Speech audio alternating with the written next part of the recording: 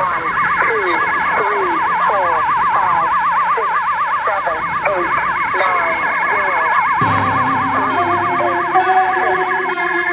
never got any money from you. UFO might just as well stand for unprecedented financial opportunity. Be normal. This is The Saucer Life, a podcast in which we examine concepts, events, or people orbiting the world of flying saucers. Few preconceptions, snark when justified, no belief, no debunking. No, I don't think I've covered any of these before. This is a Read These Books episode. And as such, it's a little more low-key than previous episodes, kind of a breather, a little bit shorter, probably, hopefully, because I realized that the last 6 episodes, the first 6 episodes of the year or so, not counting the Afterlife episodes, have all been, if not over an hour, pushing an hour, which is, great. I mean, I think they've turned out really well, but more than we usually do. And I have just gotten done wrecking my brain, finishing up a book of my own, and I need a break. So this is the break. I didn't want to not do an episode, and I didn't want to do a best of thing. That might happen in the future if there are some, disruptions or anything, but I haven't done that. I'd do something weird and different for a best of, though. So I've got some books. We have got some books to look at. The first is from someone we have seen here a lot on the show, and that is the late, great Jim Keith. Jim Keith. And this book is, and I'm holding it up here in front of me so I can read the title, Casebook on the Men in Black. And it was published by Illuminate Press, one of the great, sadly no longer with us, publishing companies of the 1990s that published so much great stuff. And it came out in 1997. And I first heard about this book when Jim Keith was interviewed on a couple of paranormal radio shows.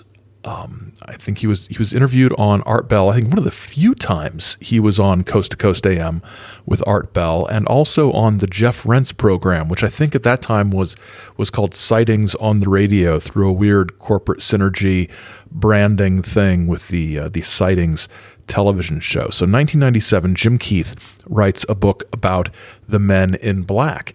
And it's interesting because, as we know, Keith always came at these things, ufology, conspiracy theory, the paranormal in general, from a different perspective, not the orthodox accepted perspective among those fields, but from kind of a tangent. And the Casebook on the Men in Black does much the same thing. And if you look at the list of people he's dedicated it to, one of them is the Reverend Alan Greenfield, who has written a couple books on more esoteric aspects of the Men in Black phenomenon. And if you're familiar with Hellier, the series that premiered online and I believe is out on Blu-ray now, I think they were offering Blu-rays up for sale, you're familiar with Alan Greenfield and some of his ideas. Now, Casebook on the Men in Black goes through some of the basics, and it's a great way to start if you know next to nothing about the Men in Black. There's a good overview from Maury Island and Albert Bender up to more modern stuff, and it covers hoaxes. There's a whole chapter on hoaxes, including some stuff about our old pal Gray Barker, and there's also a chapter about the Silence Group, which was what the NICAP types called those who they believed were covering things up. Some of the stuff is kind of, I'll use this word again, tangential to the Men in Black mythos, such as this description of the encounters that Hitler, yes, that Hitler, experienced that were related to somebody afterward. Hitler was standing up in his room, swaying and looking all around him as if he were lost. It's he groaned. He's come for me. His lips were white. He was sweating profusely. Suddenly he uttered a string of meaningless figures, then words and scraps of sentences. It was terrifying. He used strange expressions strung together in bizarre disorder. Then he relapsed again into silence, but his lips still continued to move. He was then given a friction and something to drink. Just interrupting here, I have no idea what a friction is that Hitler might have been given. I mean, I know what a drink is, but I don't know what a friction is. Maybe it's a typo of some kind, although I don't know for what. If anybody knows what a friction could mean, please let me know. Now, back to the thing. Then suddenly he screamed, "There! Over in the corner, he is there!" All the time stamping with his feet and shouting. To quiet him, he was assured that nothing extraordinary had happened, and finally he gradually calmed down. After that, he slept for a long time and became normal again. Keith doesn't ever actually explain whether or not the figure that Hitler might have seen was in any way connected to the Men in Black or in any way resembled any sort of, standard description of the Men in Black. Not to be unkind to the late Mr. Keith, whose work I admire greatly, but it's almost like some of these stories were put in there to sort of pad the book out to get it up to, checking quick, 216 pages or so. Keith ends the book with probably the best possible thing that you could end a book about the Men in Black with. It's a Men in Black style event connected to the very creation of the book. While preparing this book, I contacted via telephone a veteran UFO researcher who had experienced 2 Men in Black encounters and had investigated others. Since a friend of his vouched for me, the man was eager to share his information. He promised to get busy at the first opportunity and to send me an audio tape and any other materials he had on the topic. Nearing the completion of the book, I still had not received the promised reports, and so I called the man up. He was extremely distraught and recounted a number of terrible things that had happened to him since he had promised to help me, the worst being that his teenage son had disappeared for a month, only to return during that week unable to account for where he had been. I suggested to the man that I didn't want to put him under any duress and would understand if he couldn't contribute to the book, but that if he did want to make the audio tape and send it, there was still time for the information to be included. He said that he would see if anything negative happened in response to our present conversation. Early on the morning of September 2nd, 1996, I was awoken by a phone call. According to the researcher, investigation had shown that his son had been abducted by aliens, and he didn't feel he could risk sending me the promised information. The man was frantic. I assured him that I understood his position. That is just glorious, isn't it? I mean, a well-known figure in the UFO community, and then his son disappears, had no idea where he was, and then it turns out on examination he'd been abducted by aliens, which is just so goofy, but the kind of goofy you would expect from somebody who had a hand in some of the Commander X writings. And also, he doesn't really point this out. He doesn't play up this connection, but the teenage son who's missing and then turns up somewhere and didn't know where he was, that was part of the Maury Island story as well. So Keith is sort of, doing a sort of uncredited callback to the Maury Island stuff, which that's just good fun. I strongly recommend a casebook on the Men in Black. It's a good overview of the phenomenon. It's well written, and it is available and affordable. It's been republished by Adventures Unlimited Press, and a link to it is in the show notes. Our next book is Republic of Lies, American Conspiracy Theorists and Their Surprising Rise to Power by journalist Anna Merlin. And this book is a more general overview of conspiracy culture. And in it, she identifies a number of factors, economic disenfranchisement, racial animosity, a number of things that have, while not new, have led to a recent resurgence and rise in conspiracy belief. Together, these elements help to create a society in which many Americans see millions of snares laid by a menacing group of enemies, all the more alarming for how difficult they are to identify and pin down. I saw a disturbing thirst for vengeance, a willingness to punish enemies and vanquish evildoers that is then easily twisted by opportunists. These things were in the country around me, in my own life, shadows that seemed to grow longer and longer, even as people became increasingly aware of the destructive power of conspiracy theories and began doing their best to fight them. Still, we are the suspicious, and the conspiracists are us, and there are more of us all the time. It's a good book. It's broad. Like I said, it's a broad overview, but it's journalism. It's immersive. She goes to places. She spends time with people, and some fairly shady people I would not want to hang out with. People like Sean David Morton. There's mostly known more recently, in more recent decades, as a sort of psychic prophecy financial swindler who was spending some time in federal prison. She spent some time with him on a conspiracy cruise. I think it might have been the conspiracy cruise. He was arrested when he got off the dock, if I'm remembering the story correctly. She spent some time with some Pizzagate types, with some neo-Nazis, all kinds of different groups. And she goes to a MUFON conference as well. As I walked among the misshapen ceramic aliens and chatted with the vendors, I felt genuinely glad to be at MUFON after weeks spent in the more stressful company of Nazis and Pizzagators and Sandy Hook truthers. It occurred to me that UFO lore might represent conspiracy culture at its best. Our interest in the hidden, the unknown, the ineffable, the magic of what's hidden and yet to be revealed. The UFO mystery holds a mirror to our own fantasies, Vallée once wrote. It expresses our secret longings for a wisdom that might come down from the stars in new, improved, easy-to-use packaging to reveal the secrets of life and tell us at long last who we are. She then goes on to say that ufology is not as pleasant and innocent and as unpoliticized as it sometimes likes to pretend or may look on the surface. And she points in particular, and I think this is an interesting and important point, she points in particular to the number of UFO people who sort of set themselves up as a persecuted political minority on the level of, I know how this is going to sound, actual persecuted political, cultural, and social minorities, which they are, which UFO people are not actually. And you can always just sort of not be a UFO person. You do have that option. Other groups don't have the same choice about things sometimes. She looks at some interesting and more extreme types of ufology folks.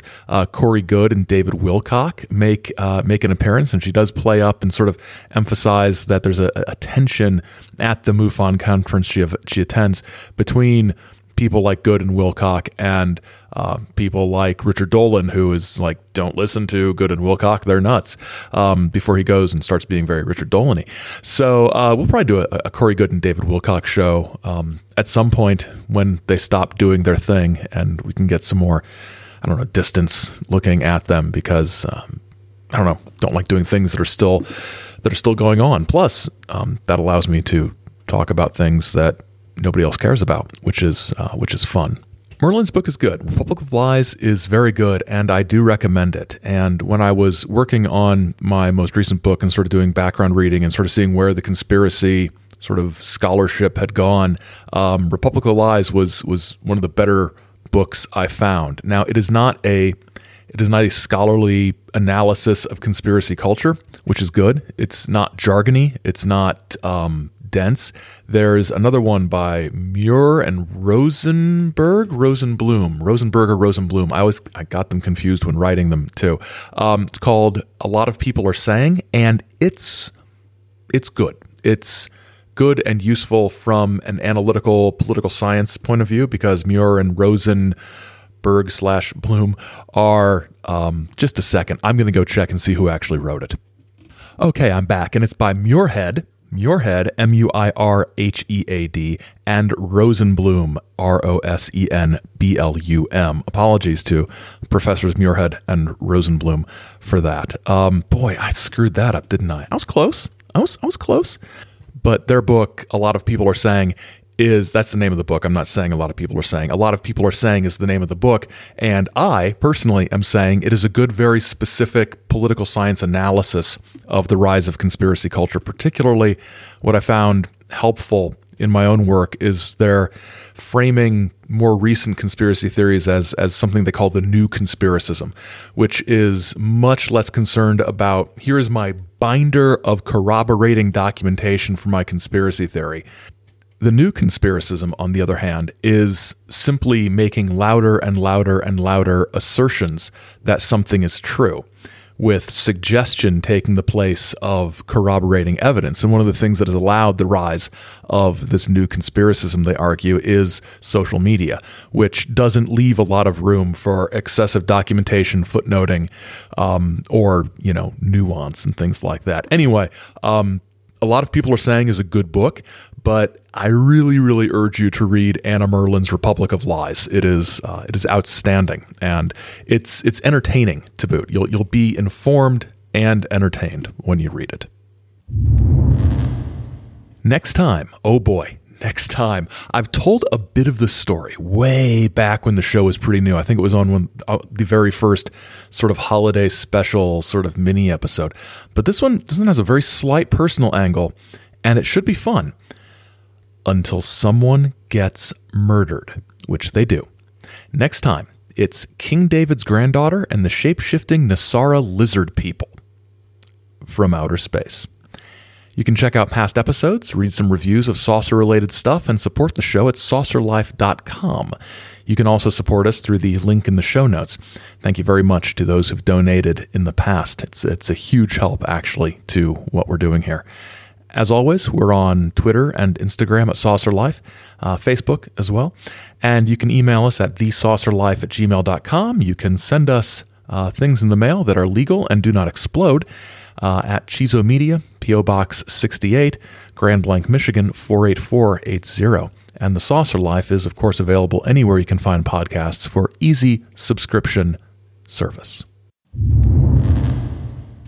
And we're back. Our third book is by friend of the show and friend of mine, Adam Gorightly, and it is entitled Saucers, Spooks, and Kooks, UFO Disinformation in the Age of Aquarius, with a fantastic cover by Miguel Romero, also known as Red Pill Junkie online. This cover, I just want to talk about the cover a little bit. You can see a picture of it online if you go there. If you have ever bought a pocket-sized paperback book about UFOs, Bigfoot, anything like that, that was published anytime between like 1966 and 1982, you will recognize this font. You will recognize the design. It's the whole aesthetic is very retro. I like it a lot. And what this book does is explore a number of the storylines that have woven their way into the heart of UFO conspiracy theory discourse since the late 1970s. Everything from certain aspects of Roswell to underground bases to abductions being a plot to implant things in humans, to the government being involved with this, to every John Lear, O.H. Krill, John Grace, Val Valerian thing you've ever heard. Gorightly takes all these things and digs down into the origins of these stories as well, I think, as anybody could possibly do. And you may be thinking to yourself, hey, I've read a book about Paul Benowitz. I know what's going on here. You may think you know what's going on here, but you might not know the whole story, because this book goes deeper into the lore and the people involved than I think any other book has. He talks, and Gorightly that is, doesn't just talk about people, he talks to the people. He talks to the people who might have been behind the beginnings of some of these things. You might know their names, you might not. You might have heard about people like Jason Bishop III. You might have heard of Tal Levesque. You might have heard of Branton. We're going to be doing a Branton episode here in a little while, but it's wild because Gorightly's been talking to some of these people, and it seems like none of them used their real name ever. And then some of them actually use the same fake name as other people have used. So it's difficult to know who's actually talking about what. And it's just amazing. And it's well written. It's humorous. It's as easy to follow as a book like this could be. And by that, I mean this is an inherently confusing, complicated storyline, tracing all of these things back to their possible or probable origins. You're not going to be able to just sort of skim read through it and think you're going to pick up on stuff. But at the same time, you probably aren't going to have to be there with, a legal pad and a pen, and you're not going to have to take notes as you're going. I, of course, encourage you to take notes as you're going because I'm a teacher, and that's what I encourage people to do. But it's a great book. Here's a bit from the introduction. The Dulce Base story emerged around the same time that a self-described nuclear physicist named Bob Lazar surfaced, claiming he had worked at a secret base on the outskirts of Las Vegas, Nevada, called Area 51, where alien craft were being reverse-engineered. As with MJ-12 and the Dulce Papers, these Area 51 revelations likewise set ufology on its pointed ears, and the mythology that grew out of this period has since become ingrained in popular culture. But were these stories based on the truth, or half-truths? Or were they spun out of whole cloth by opportunistic mythmakers? And, even more bizarrely, was the U.S. government involved in helping to create these myths? Goretti also talks about Bill Moore's presentation at the 1989 MUFON conference, where he discussed the depths to which the U.S. government, elements of the U.S. government, and military and intelligence circles had penetrated ufology. And here's the thing. Some of the people who were involved in carrying out shady operations and deals and chicanery back in the 80s are still hovering around the fringes of the field, probably whispering in people's ears today. So here's a little bit from Bill Moore's speech at MUFON 89 from Golightly's book. We'll probably do an episode on Bill Moore's 89 MUFON presentation at some point. But listen to this. The current crop of disinformation is really nothing new. It's just that a different crop of people are spreading it this time around. I expect that those responsible, not the rumor mongers themselves, but the ones that are feeding them, thought it would work just as well this time as it did last. The one thing I'm sure they didn't count on is that I would tell my story and thus blow their cover. He could have given that speech last week, and it probably would have been as relevant. Not that I have any inside information about, secret deals or whatever, or secret disinformation operations, but when you read Saucers, Spooks, and Kooks, you will come away from it knowing more about the origins of many of the stories that we've talked about here on the show, and that some corners of the internet and some corners of UFO and conspiracy beliefs still sort of take for granted. But you'll also come away with it with a sense that the people who intentionally plant the kinds of stories that get circulated are pretty good at what they do. So I guess what I'm saying is, once you read Golightly's book, you will have trouble believing anybody about anything. At least that was my takeaway from it. Absolute paranoia and mistrust. Our final book is kind of a encyclopedia anthology thing. It is Kooks, A Guide to the Outer Limits of Human Belief by Donna Causey. And it was published in, I forgot to write it down. It was published in, 1994 by Feral House Publishing, still available on the Amazon, and I put a link to that in the show notes. And I mentioned it in the show notes today, but I'll say it here too. Those links do help support the show. I think I've gotten upwards of $1 over the last 3 years from links like that. But here's on the back cover, it has some questions that are answered by the things in the book. Will drilling a hole in one's head cause enlightenment? Can a person's soul be captured by a lady's hairnet? Is Hitler alive and well and living in Antarctica? Were dinosaurs created by Satan? Are men capable of having babies? This is an extensive book that covers a lot of weirdness and conspiratorial stuff and some UFO stuff. There's a chapter on contactee religions written by friend of the show, Greg Bishop, for one thing. But there's sections on metaphysics, there's sections on weird science, weird medical beliefs, political conspiracies, and things like that. And it's extensive, and I guarantee you, when you read this book, because I've ordered you to read this book, as I have with all of these books, when you read this book, you will find out about a group, a belief, an organization, something that you were not aware of. I can almost absolutely guarantee it. This one is my favorite. Steve Renstrom, aka Sheepop Steve, is a Seattle artist who believes that the former senator from California, Alan Cranston, whom he affectionately calls the Hog, is the evil genius behind the conspiracy responsible for the deaths of everyone from John Belushi to John F. Kennedy. Alan Cranston. For me, Alan Cranston was one of, there's 100 people in the Senate, Probably 97 of them were men when I was a youth. For me, Alan Cranston was one of probably 97 mostly bald, middle-aged to elderly, interchangeable politicians who apparently ran my country. I don't recall anything about Alan Cranston really sticking out other than, for some reason, I was aware of him. But Alan Cranston is behind everything. And here's an example of how Senator Cranston, or the Hog, was able to wreak havoc. Here's an example, and it is confusing. This doesn't make a lot of sense. It's not you. It's this person not making a lot of sense. The rock band Sonic Youth. They were brainwashed into writing their song Kill Your Idols. It's just standard Hog schemes. They painted a logical story as to how the next-to-go rock star supposedly dies. It's a brainwashed scenario. The Hog needs to kill, say, Pat Benatar because she's a material witness that could hang Cranston in his flakes. So they brainwash the song Kill Your Idols onto the scene. Then they brainwash a kid to kill Pat Benatar. Rock takes the fall for the Hog's murder of Rock. The Hog slides, and no one suspects.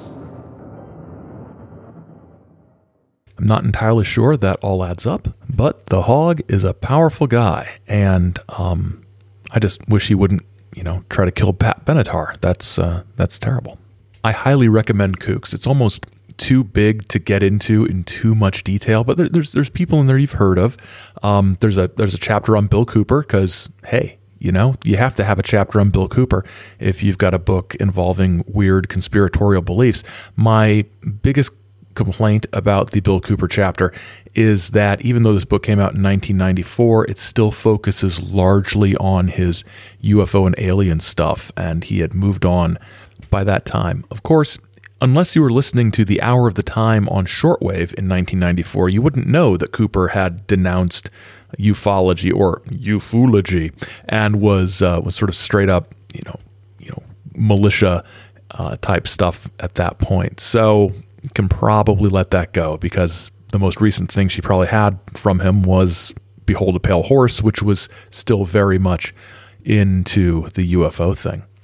So 4 great books, 4 books that have some similarities, being on the conspiratorial side of things rather than the strictly ufological side of things, but still closely connected to the type of topics that we often discuss here on the show. So I do want to thank you for your attention to this Read This Books segment. It was a little less intensive for me to prepare, which was good because as I discussed at the outset of the show, I am sort of mentally and intellectually recovering from finishing up a big project. So it was nice to have a little bit of a reprieve and have an episode that clocks in at a little less time. Maybe you feel the same way about the show. Although you can unsubscribe, I cannot. I am trapped in the show. So thanks again for listening.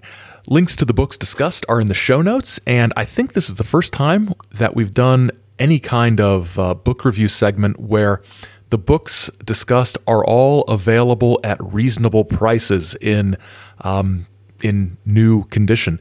It's pretty amazing. I know that Go Rightly's and Merlin's books are extremely new, and you should have no trouble getting them at all. Music and special sounds are by the Chizo Media Radiophonic Workshop under the direction of Freddie Von Ronka. The associate producer of The Saucer Life is Simpson J. Hanover III. The Saucer Life is a production of Chizo Media, LLC. Chizo Media. Our heart is with the people. Till next time, read a book.